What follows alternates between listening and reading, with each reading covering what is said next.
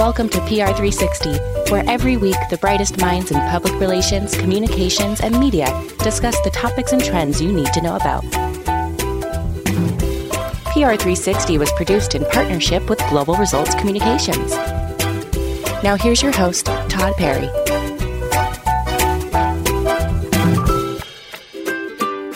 Hello, everybody, and welcome back to PR360. Our guest today is Andy Nguyen, a self-described serial restaurateur. He's the co-founder of brands such as After's Ice Cream, Dough and Arrow, Trill Burgers, Portside Fish Company, Matt Black Coffee Company, and Bored and Hungry near me in Long Beach. He's pushing the boundaries by bringing together food in the world of Web 3.0, and maybe most importantly, DJ Khaled said that his Trill Burger is the best that he's ever had, and I think that's the ultimate hype from the ultimate hype man, right? It is. Absolutely. Thank you so much for having me on the show. So, I went through a long list of things. Is there anything I'm missing that people should know about? I do Hello Kitty Cafes in Las Vegas. I'm a franchisee of Seven Leaves Cafe in Las Vegas. There's probably a few more things that I don't remember there, but we definitely got a lot on our plate. And I manage a boxer named Brandon Lee, and the list goes on what we do. Oh, wow. That's awesome. How do you, obviously there's a ramp up. You're talking in one of the interviews about how, 90% of restaurateurs fail the first time, right? And so, you jump right into a business and you try to learn about it and you learn from failure a bit. When it comes to boxing, right? That's a big thing to go from 0 to 60 into. How'd you navigate that?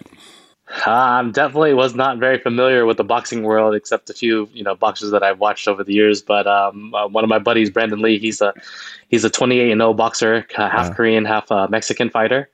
I've known him since he was 17. He's 24 now. And, we had lunch one day and he was talking to me about his brand deals and what he was working on. And I was like, hey, you're getting ripped off, right? And he's like, oh, really? I was like, yeah. I'm like, who's doing this for you? He's like, I'm just doing it by myself. I was like, hey, you need someone to do this for you. And he asked me, can you do it? I was like, I don't know anything about boxing, but I guess I'll try to help you out. And here I am. That's awesome. Then you turn around and there's 5 more guys lined up. Once you fix one guy from getting ripped off, you're going to make a lot of friends really quickly. Of course, absolutely. Yeah.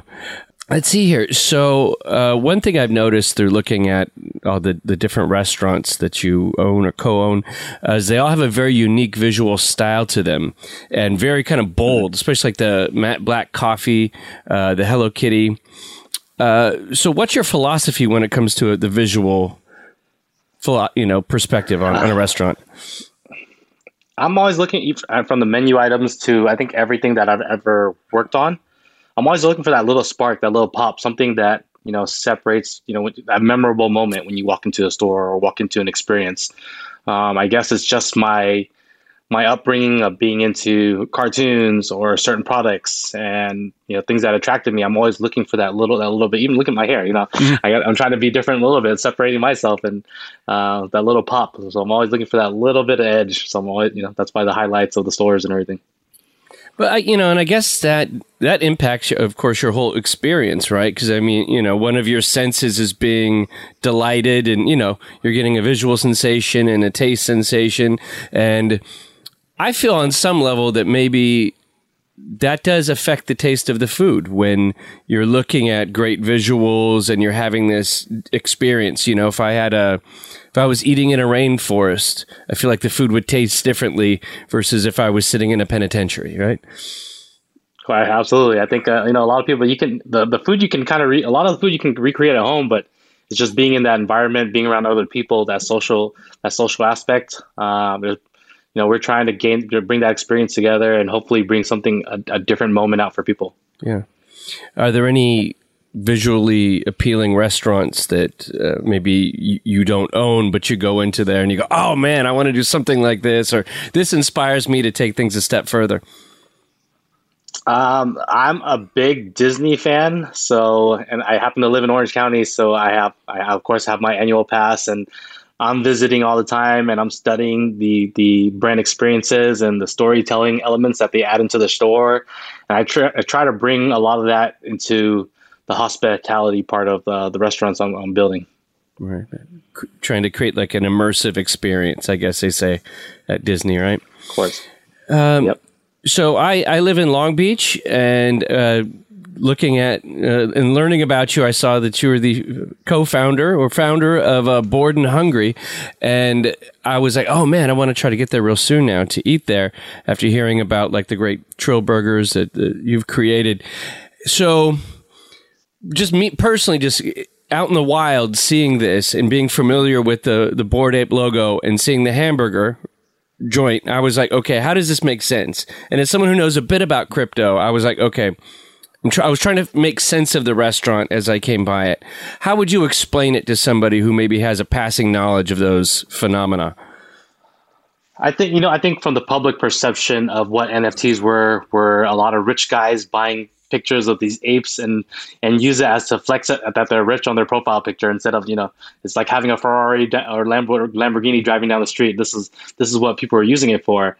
And I think once I learned more about NFTs and what you could actually do with it and the ownership rights and licensing rights, and I was like, hey, I know exactly what to do with this. Like I can build something. I can build a brand out of this, right? And also for most people that think of it as just a digital thing, I was like, hey, well, I'm going to build something physical so people can actually understand the use of it. Yeah. Just adding the technology of crypto, even owning crypto. Everyone's like, what? How can you pay for things with crypto? It's worthless. I was like, no, you can come to our store and buy. You can buy it with a burger. Now you can buy a burger with it.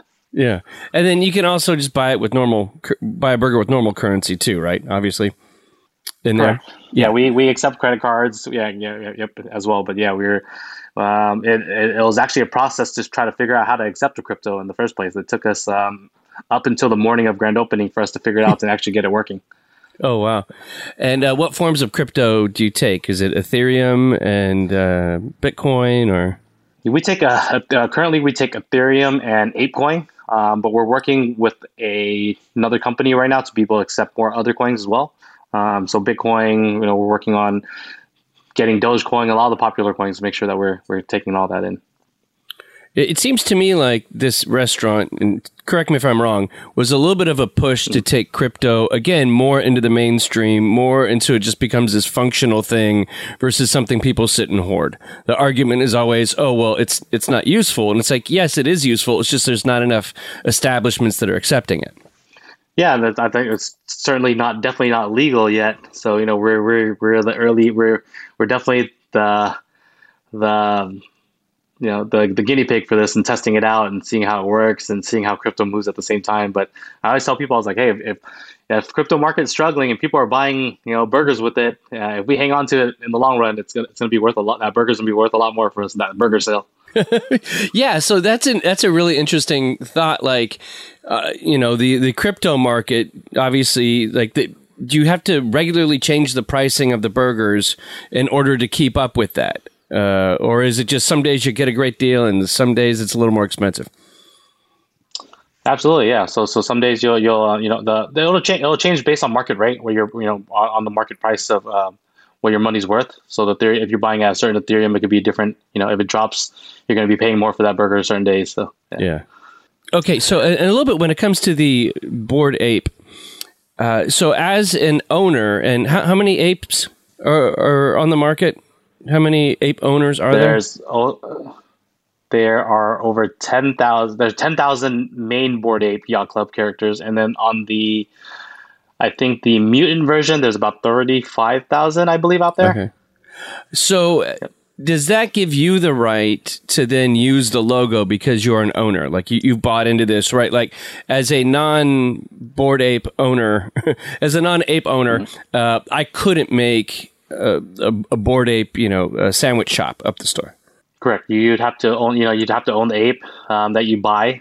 You can't use the Bored Ape Yacht Club logo, but you can use any of your character and its attributes to whatever you're trying to do. And okay. You don't have to apply for a license. You don't have to pay any royalty on it. It's just yours.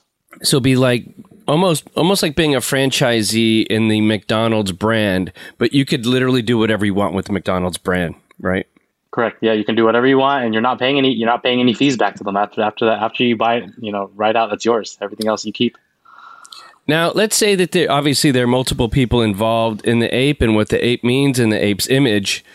You get 1,000 guys in a room going, hey, can they accuse you of using the ape inappropriately or in a way that they don't approve of? And you know what I'm saying? There's definitely that. I think that's the part. If you could, if you decided to put on a sex toy or something like that, they basically can't really do anything about it. But you probably wouldn't want to do that because you would want to uphold the value of the ape as an owner in the stake of the ape. Of course, you're trying to control it. You're trying to keep a good image for the brand, so it provides more value for everyone else in the community. Right. I like. Sorry, this is now. The more I take this apart, this gets really interesting. It's kind of like anarchy in a way, where you all have to come together and come to a mutual agreement on something, and potentially an agreement on something that's constantly evolving. Correct, and it's different than like you can't go grab a Nike logo and throw it on your cafe and decide to start doing whatever you want with it. It's just not possible. But I think that's the pros and cons of being in this industry and being able to do whatever you want with your IP rights. Yeah. See, that makes the whole NFT thing so much more interesting and compelling than I think the way the media tells the story, which is a bunch of people wasting money on, quote, a JPEG, and that's not what it is at all, right? Yeah. Correct, and that's the big reason why we did it, and we started this pop up that became its own, built it itself its own brand, and now taking its life on its own.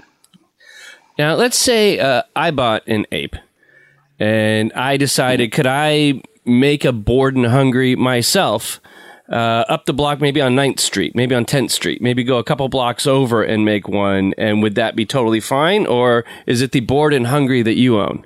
You get what I'm saying?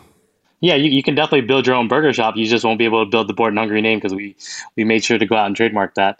But you can definitely go use your own ape, and build your own burger shop. Yeah, there's definitely different. I think I've already seen a few overseas that have done that. Oh, okay, cool. Sorry, I'm just trying to figure out the parameters of all this. It's very it was like remember once I was in India, and they don't quite have the same stringent trademark laws that we do, and there was this really famous lassi place. And you go there to get, and it was like unhomogenized milk, and it was like the tastiest thing ever. But another guy opened something up with the same exact name right next to him, and so you didn't know which one was the real one, and you had to ask the locals, like, is that the real one, or is it the other guy? But, so what do you think the future has in store for NFT aligned restaurants? I think it definitely has a long way to go, but I think we're a good proof of concept for people. Yeah. But we've seen a lot of people open different things with it. I've seen cookie brands now. I met guys in Germany that launched a beer brand with their ape, just because they saw what we did. It's on seltzer cans. It's on beef. These guys are doing it on beef jerky brands that they started. So, people are utilizing their IP to create products on it. So it's great to see. Wow. And what is the support been like from fellow ape owners on your endeavor? It opened up a whole new world for me. It got me into the door of meeting Snoop Dogg and working with him on a few things. And the ape community loves us. I think the NFT community was very glad to see people putting something tangible on the map to show the public of what you can really do with your NFTs. Yeah, what's possible, what's out there. And I think the community is still evolving.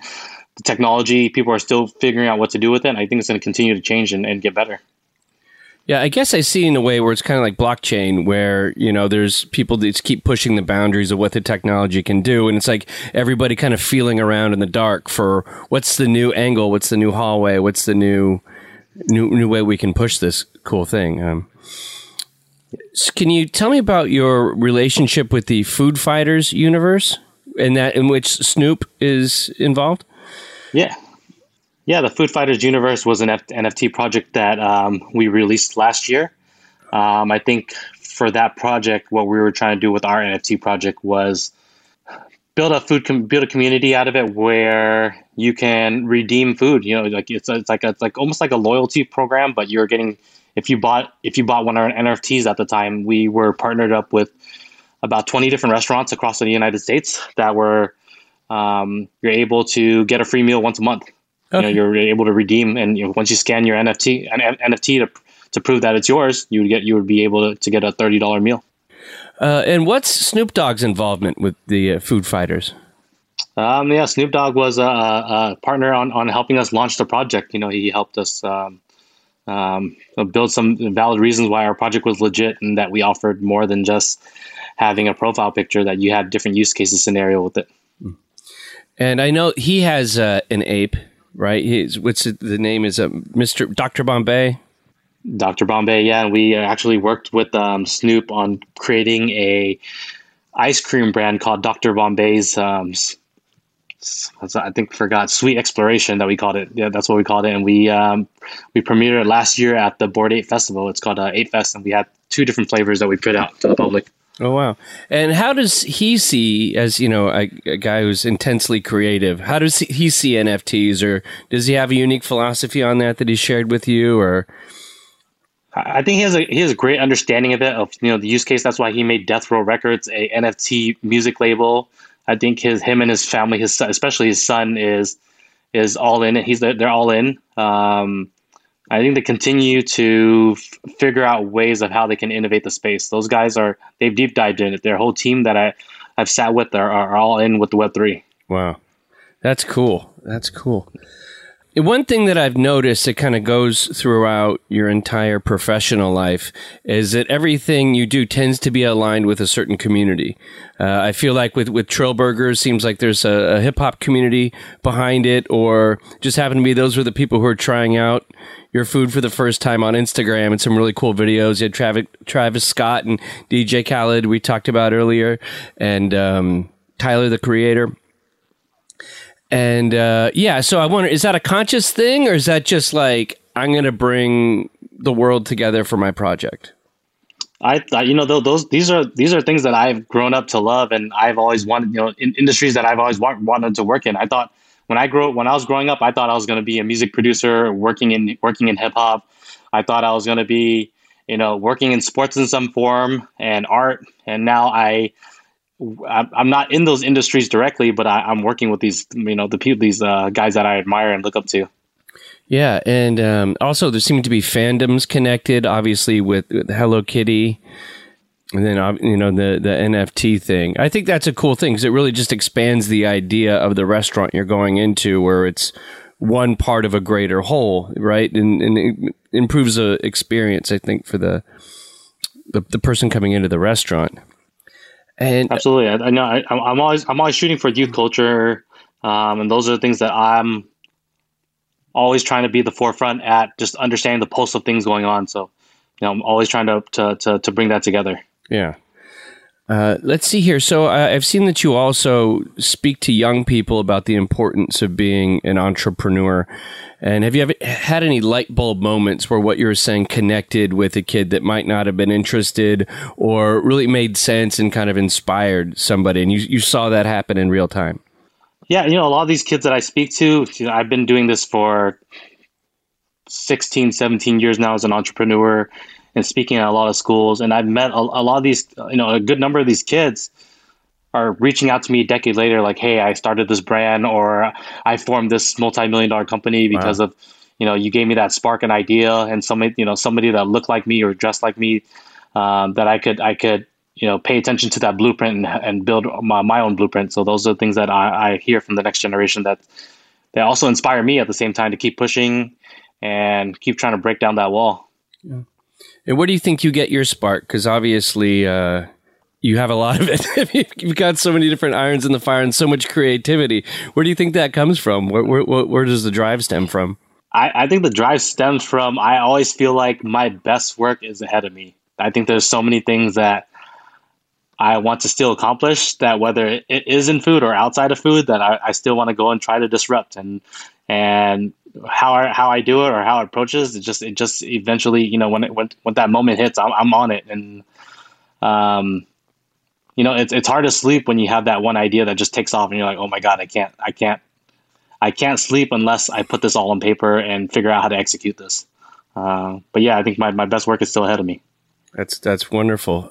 It's like those ideas where it's just this little spark, it's just this little atom, and then quickly you could see it expand in front of you, and see it just kind of take place. And you're like, okay, how do I put this out into the world, right?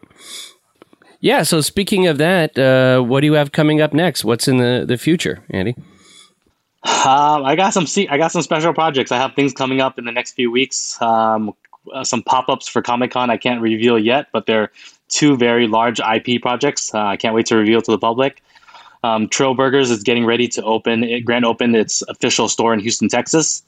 It's a big deal for us because we've been doing pop-ups for the last 2 years. So I think it's a big moment for the city of Houston, and I'm excited. I'm excited to make my imprint over there. Cool. And as somebody who appreciates building really strong brands and connecting to really strong brands, a personal question, what are you a fan of? What do you look at in media, pop culture, as somebody who's really connected to youth culture that you really love or inspires you?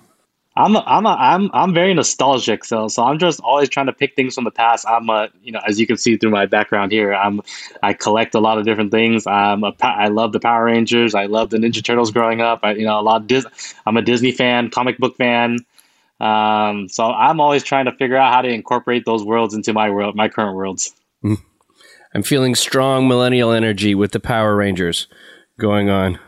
Definitely, yeah. Absolutely. That's definitely my generation. Yeah. Well, thank you so much, Andy, for coming on the show. And I know you have a really robust Instagram and Twitter presence. Where would you like everybody to follow you to keep up on what you're doing?